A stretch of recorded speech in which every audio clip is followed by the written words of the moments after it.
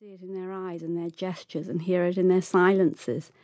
Or when their eyes filled with tears or when they started to joke out of the blue, I felt, oh, there's something more.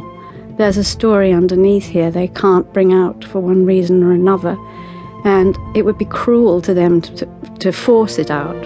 But I can imagine only too well what it is between all the stories I have heard and the reading I've done. And that's where fiction steps in. Settling onto my chair, I lay my M16 across my knees and stare at the corral of sand between the tents and the wire. I know each grain of that sand by now, each pathetic tuft of dried shrub, each spot of rust on the wire's razor blades. Our little world. A second later, two of the prisoners start a furious argument. One punches another in the jaw, and in a flash, the whole damn pack of them erupts into a full-scale brawl. They're out of control now. Noses bleeding, guys rolling on the ground, punching and clawing, kicking in ribs, stamping on hands. I don't know what to do except stand up here waving my arms. So I flick the safety off my weapon and fire.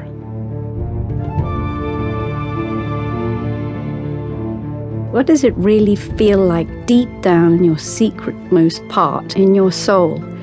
To be a soldier and to see and do the things you have to do in war. What's it feel deep inside? And especially for a woman soldier. We've had almost no stories from the point of view of women soldiers about war ever in history. And it's always been a male purview. We've had stories from female civilians, but not women soldiers.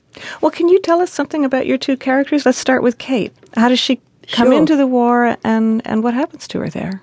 Kate Brady, at the beginning of the book, she's a 19-year-old who comes from upstate New York.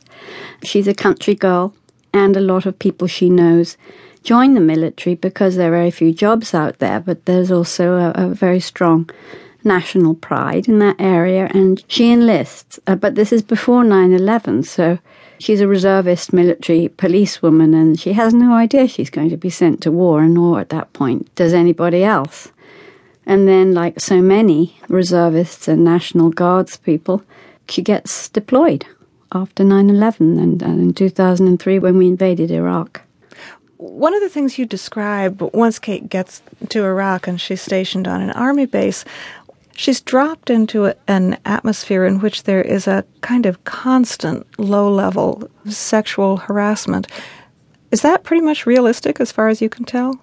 Right. I read studies that said that 90% of women in the military report sexual harassment while they were serving. It's hugely common. And it can be on the level of constant vulgar jokes, remarks about your body, half-joking passes made at you all the time, looking you up and down, stripping you with their eyes, that kind of thing. Or it can be worse, more aggressive and nasty and just the constant sort of degradation that happens when people refer to you as nothing but a sex object, day after day, night after night, month after month. What happens to Kate, your character?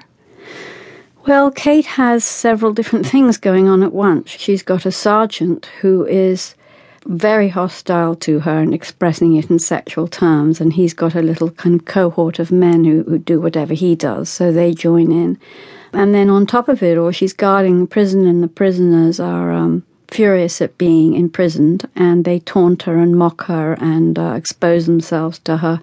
This is something that went on a lot at Camp Bucca. I heard it from many people, and there was even a television report about it.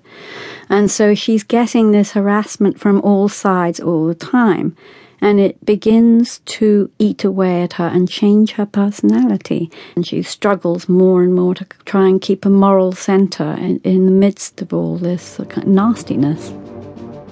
Something hits me on the cheek so hard it spins me halfway around on my feet. I drop to my hands and knees, stunned. Am I shot? I touch my cheek. Blood.